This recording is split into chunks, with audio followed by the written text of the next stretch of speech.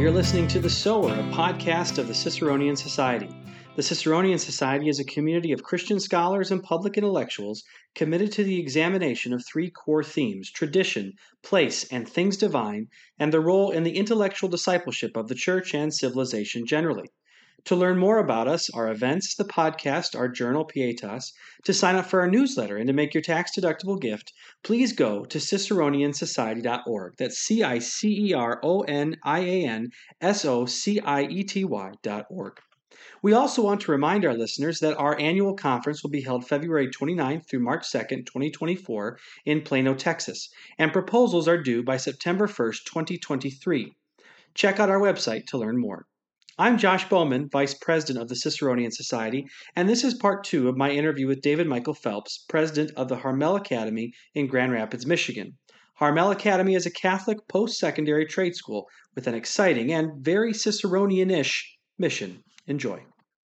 It's so interesting, though. I mean, I taught at the university level multiple humanities courses, and it strikes me that the students who did the best, they seem to have, how do I say this?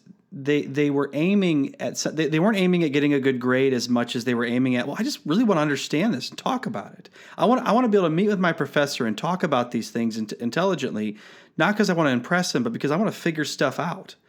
And that was so, it's refreshing to hear you say that in this environment where these men they're not trying. Maybe there's an element of trying to impress people, but that's not always a bad thing. And it's I find just sorry to interrupt on that point. What's very interesting is that's actually one of the secrets, I think. Now I'm going to say something wildly overblown, okay? But maybe there's I think there's a nugget of real truth in it. Is at least in my experience, I'm starting to wonder if the skilled trades might be the salvation of the humanities. And one of the reasons I say that is because I think one of the reasons these men have been able to be so successful is because in the world of work and in the world of skilled trades, the idiom works differently. If you're a fella who puts on airs like you do know something, holy cow, you are going to be called to the mat hard on it. That's just the culture. Do you know what I mean? Yeah. And so the fellow who tries to BS, or who, in classical terminology, we might say the guy who lacks docility, right? That guy will not make it in that culture, right?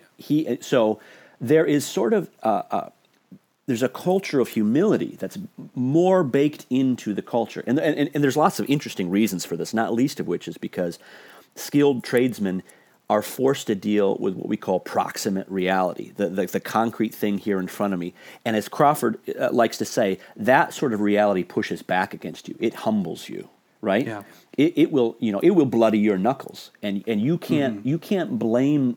You can't somehow say that, well, reality's wrong, and I'm going to identify as someone who other than this reality, right? No, you don't. You don't get that. You don't get that out in the skilled trades. You don't get that out in the world of manual work. Reality pushes back. And so if you're someone who doesn't have a habit of approaching reality with humility and docility, well, you won't make it very long. And that has conditioned the culture around work. And then when that culture becomes the occasion to look at the humanities, I think you can go farther faster because there really isn't a whole lot of I'm trying to impress people. And again, I agree, that's not always a bad thing, but I think for a student and for a young fella especially, it isn't always easy for them to find a place where they're, listen, I was a young guy, so I can feel free to say this. Young guys are stupid, right? They can be really dumb, okay? And but what's difficult is that they enter into a world where that's not okay to be that. But if you enter into a world where it is okay to be that, and it's kind of expected of you as long as you own it and you're willing to change, I think it's actually a place for men to flower. And I think in that soil, I think the humanities can grow. I think it can flourish. I'm trying to find something to disagree with to make the conversation more interesting, but I agree with you. It's just so.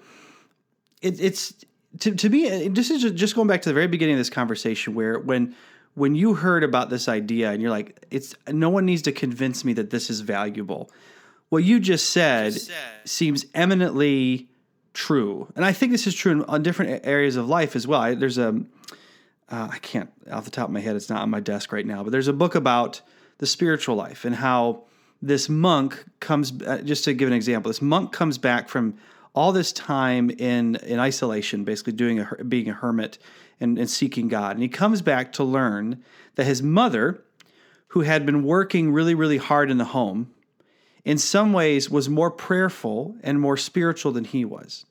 And what he admits is that, this kind of hard reality that she's facing every single day, this is centuries ago, that the challenges of motherhood in her time and of just running a home, for example, were they were formative and instructive, and she was reflective, and she knew how to think through these things in ways that he thought, at least for him, he couldn't get to. Which I thought was such an interesting contrast he made. I also was, just listening to you talk about this, the need to expand beyond the trades in a way, the trades as you're describing them. I was thinking about how, and this goes back to a lot of Ciceronian society themes of agriculture, for example. I don't know what it would look like precisely, and I'm not the one to do this, but an agricultural school that's basically doing the same thing you're doing, but with agricultural skills. Yeah, that's interesting. Would be an interesting development from this. Well, I think there's a number of things to say there. I mean, there's about 5 branches. If you don't mind, let's come back to the question of the other schools, because that's one that's near to my heart, because it takes a lot of my attention these days, which we'll say more about here in a moment, if that's okay. But I want to go back to this question of. There's 2 things. I want to talk about that mother, but even before that, I want to talk about this idea of, well, what is there to disagree with here? Well, I'm going to give you plenty of things here, right? Let's do it. Because one of the real dangers of this, and actually, let me take the additional school question, and this one together. Okay. So it's slowed down a little bit here this summer, but for about the last year. We average 1 phone call or email a week from somewhere in the country saying, would you please help us start a school like that here? Or would you consider having another campus, what you're doing here, right? All over the country, dioceses all over the countries, and these are diocesan schools, these are startups, these are high schools, these are other post-secondary educations, colleges and universities inviting us to come do this where they are. It's a little overwhelming. We just can't help it. But what it says to me is that, yeah, this is clearly a need, okay? Mm-hmm. But here's what I feel it's a little bit my responsibility to say. First of all, yes, we would love and talk to anyone and help how we can in any way. In fact, it's in our founding documents that we are open, whatever we can do to help others do this work, that's our mission, okay? Yeah. Whatever we can do, right? While we're also doing our own thing. Right, yeah. But one of the things about that is that has to be understood is that you and I are having this conversation here, and we talk about these things, and it sounds lovely, and it is lovely. Mm-hmm. But one of the things I tell people is beware the temptation of romanticizing it. Right. Because what we're actually talking about here, and when we talk about the work in the skilled trades, we're talking about work that's hard, is very often very dirty and uncomfortable, oftentimes very repetitive and sometimes hard to see the sanctifying possibility of it, aside from the toil aspect of it. And it's also the sort of thing where it's easy to romanticize what we're talking about as some sort of return to the Shire, right? Right. I am a huge Tolkien fan. I wrote my master's thesis on The Lord of the Rings, so I'm a nerd. I've got my nerd card, right? This is before. Way to go. This is before the film. So, man, I got old school nerd cred, okay? And there's an aesthetic side to this that I think is true and good, but then there's also, I think, a romanticized aesthetic side of it as well. I am all in favor, for example, of people relearning old crafts. I have no problem with that, okay? But we also have to be careful to understand that in the same way that I myself am also a fan of people going and studying philosophy in college. I'm a big fan of that. But at the same time, we have to be very discerning and prudential for any given student about, why are you going to do that? Are you going to do that because you think it's going to be an high demand skill set in your community? Maybe it is, maybe it isn't, as far as your job, right? And the same thing goes when it comes to the trades. If you would like to become a crafter of bespoke furniture, I say to you, God bless you, go with God, that's excellent, wonderful. But you know what? It's not much of a market in that. When we're talking about the skilled trades, we also have to understand, like, no. Even things like manufacturing has advanced so much in the last 50 years that people think of manufacturing like a smoky room on the battleship Potemkin. They don't understand that we're talking about highly sophisticated, robotic, automated, and integrated systems within a manufacturing field, right? So we have to be responsive to the actual needs of our community. We have to know, for example, like, I doubt, I'm not saying this for sure, but I doubt Harmel Academy, for example, we probably won't, if we ever had a plumbing program, which I doubt we will, but it's probably going to be a ways off, simply because the mode of training doesn't exactly fit our model, and that's fine. And the demand doesn't exactly, where we are, isn't exactly there in the way it is in manufacturing. So we have to beware not to romanticize this, and it's important to be sort of linked into local business and local need. Now,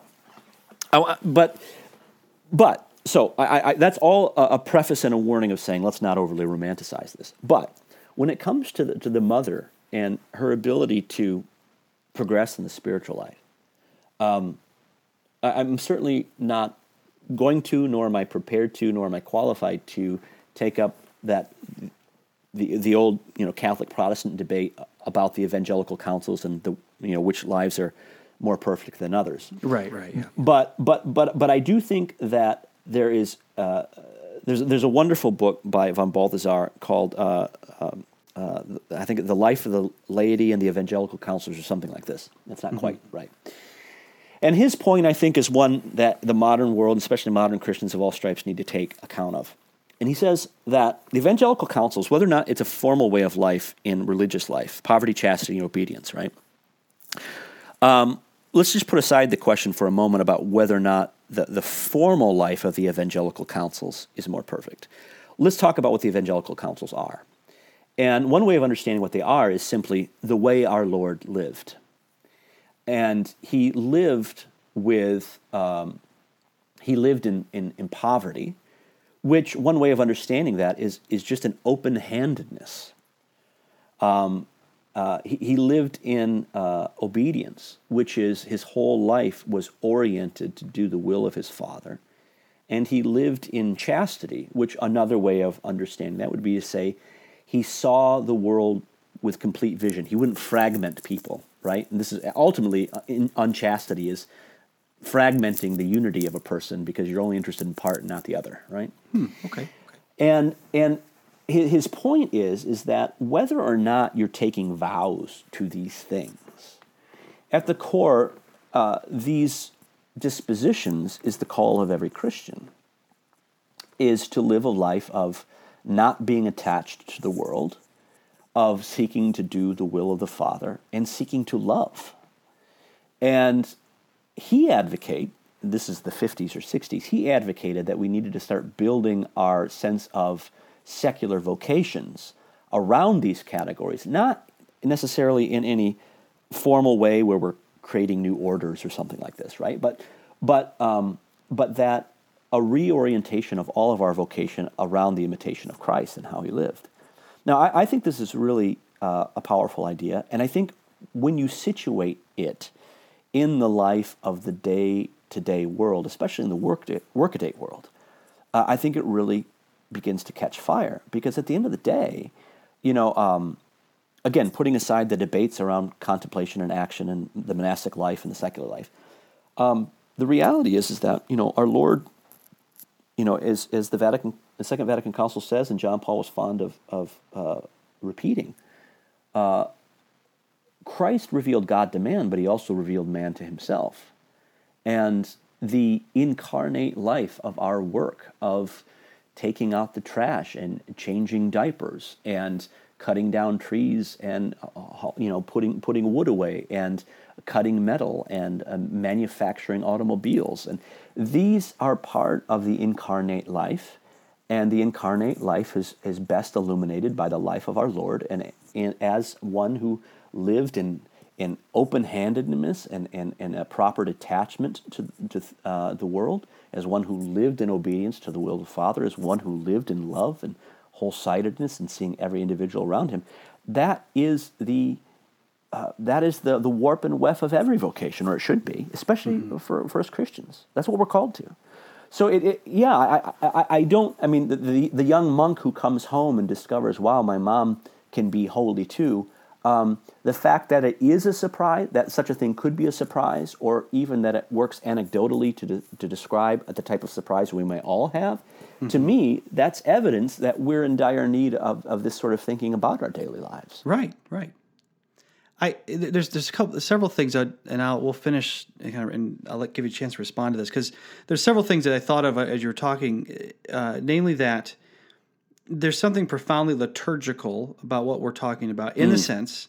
Now, I don't want to call everything liturgy, because that has its own problems, but because liturgy is the work of the people, and that is, and so it kind of seeing so much of your life as where this separation between what are the better, the via, how do you say it, via activa, via contemplatio.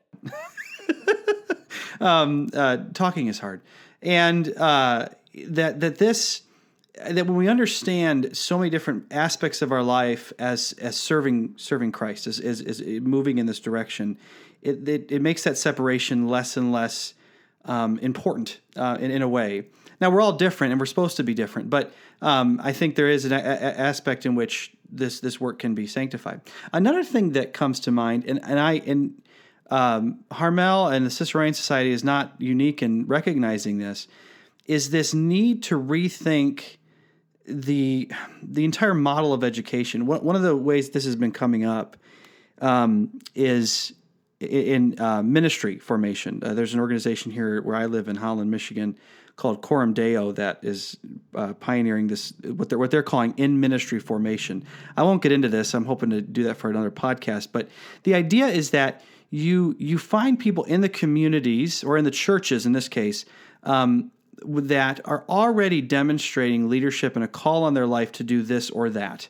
Perhaps it's to ordain ministry, but it might be to, well, you seem to be called to be a teacher. You seem to be called to be this and this. And instead of saying, go away to that university way over there and get your credentials, away from this community and away from this place that you've been called to, it says, well, what about right here?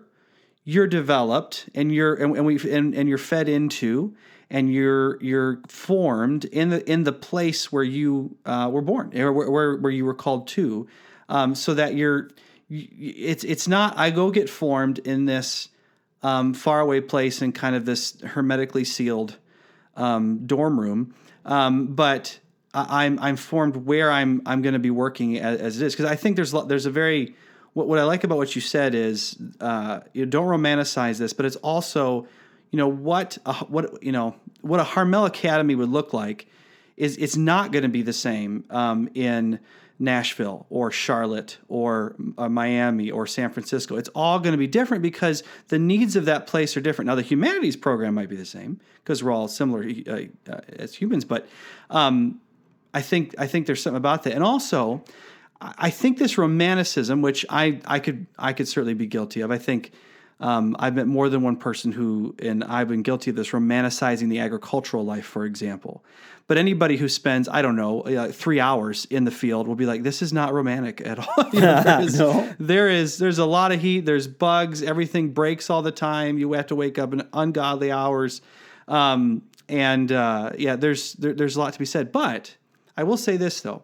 I think this model of whether it's in ministry or in trade or in whatever community formation, that you're less likely to romanticize it or idealize it than you might have been in a university setting. Because in a university setting, you're constantly dealing, and this is not true of everybody, but you're constantly dealing with the world out there, the real world, as they say in the university, right, as an abstraction, as a textbook version. So when I taught politics, I never wanted to idealize politics, which it'd be hard to do that anyway, but it was important that the students understood, like, politics is messy and dirty.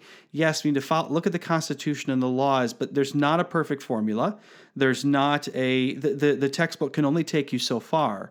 Don't idealize this. Be ready to get in the mess. Be ready to get dirty. Be ready to get your knuckles bloody, your feelings hurt, because that's life. And to me, that seems to be what you all are doing. And so I just want to give you a chance to respond to that, and then we'll conclude. That's lovely. I think what you said at the beginning and at the end are related in an important way. Mm-hmm. This question of the abstraction, right? Mm-hmm. And again, Matthew Crawford, I think, deals with this very well in his work, and in a way that I think almost completely comports, I think, with a Christian theology of work. The abstraction can be a danger, a significant danger. But the question then becomes okay, so yes, what does that real world encounter look like in such a way that not only dispels the romanticism, that's sort of like dealing with the potential negative, but what is the positive we're being drawn to in that? And that's also, in my mind, where there's a lot of work to be done. Because in my mind, that's in part a failure of formation, but more fundamentally a failure of formation of imagination. And this goes back to where you started, is the work of the people, and life is liturgy, and these sorts of things. Okay, yeah, I understand. Yeah, I'm not a big fan of that sort of language either. But there's something in there that I think is worth looking at. As you said, helping people in their vocation learn to serve Christ. But the question should be, but serve him in doing what? Mm-hmm. What is he doing? Right. And that's actually I mentioned our first semester at Harmel is built around understanding their apprentice to Christ. Well, what is it that he's doing? And we tell the men that and this is a point coming out of Alexander Schmemann's lovely book For the Life of the World, but essentially, your core vocation is as a priest. And what we mean by that is that God creates the world out of his sheer goodness and love. But there's one part of material creation that has an especial a gift, right? It's all a gift, but one part has a special gift, which is the ability to recognize the gift and to offer thanks for it. And that's man's first and highest calling. Now, obviously, we fail in this due to the fall. But this is what Christ is doing on the cross and in our redemption. Not simply making up for our sins, although, of course, he's doing that. Sanctifying the human race, yes, he's doing that. But what he is doing is he is offering the world in thanksgiving back to the Father in Eucharist as a part of and on behalf of creation. And this priestly calling, this is what Christ is doing. This is the part of our human vocation that he is fulfilling. And this is what our work itself is meant to be united to. And so, to speak in liturgical language, right, it is, what is work? Or to use the words of the Mass, what is the work of human hands? Well, the story can be understood this way. God gives us the material world, and we contribute our creativity and collaboration in its elevation from, for example, the fruits of agriculture, wheat, and we turn it into a higher form, bread. And then what we do is we offer that creation back to God in thanksgiving, and then he takes that gift, and then he elevates it further, and the work of human hands and the fruit of the vine, right, or the fruit of the earth and the work of human hands, the fruit of the vine and the work of human hands, he elevates those into Eucharist, and then he offers it back to us infused with his divine life, and intimacy with God and ultimately deification is the result of that. Now, that's what we're doing when we work. That exchange is what our work is. That's what we're doing. So it's not simply a matter of I'm in my vocation so that I can serve Christ and I can help people and I can build my community. All those things are true. All those things are true, wonderful, and holy. But it's more than that. It's more than that. And so I think all that is to say is that at the end of the day, reorienting our understanding of work, whatever form that is, in the skilled trades or any work, John Paul calls work the key to the social question. In other words, if you want to understand how to repair the social fissures, he says you have to understand what work is. And I contend that narrative of what work is that participation and collaboration with Christ in the creation and redemption of the world, and ultimately unity with him in Eucharist. That is what work is, and that's what we have to recover. David, this is such an encouraging conversation, and I wish we could keep going for a long time, but we need to give our listeners a break here. I want us to finish with just tell everyone how to get a hold of you, and at least how to learn more about Harmel Academy. If you're a student out there and you're interested in applying to this program, how do you do it? Just a quick rundown of that. Yeah, well, everything you would need to know, you can find at harmelacademy.org. And we're still young, and we are very eager to have not only students from all over, we're also eager to have partners of all sorts. And so the reality is we're a very small little entity, and we need people's help. And so we're welcome that the way to that help is by offering help. So if there's anyone who is interested in contacting us or talking more about this, we'd be more than happy. There's contact information at harmelacademy.org, and we'd be happy to hear from any and all comers. That's fantastic. Thank you so much, David. Well, thank you very much. Yes, and you have been listening to The Sower, a production of the Ciceronian Society. If you enjoyed this conversation and would like to meet more people like David, and probably some other Red Wings fans, we hope you'll consider joining us for our 2024 conference in Plano, Texas, February 29th through March 2nd, 2024. Panel and paper proposals are due by September 1st, 2024. Hopefully this goes out before then, and more information can be found on our website at ciceroniansociety.org. Please be sure to rate and review this podcast and share it with your friends. And may the grace of our Lord Jesus Christ and the love of God and the fellowship of the Holy Spirit be with us all forevermore. Thank you for listening.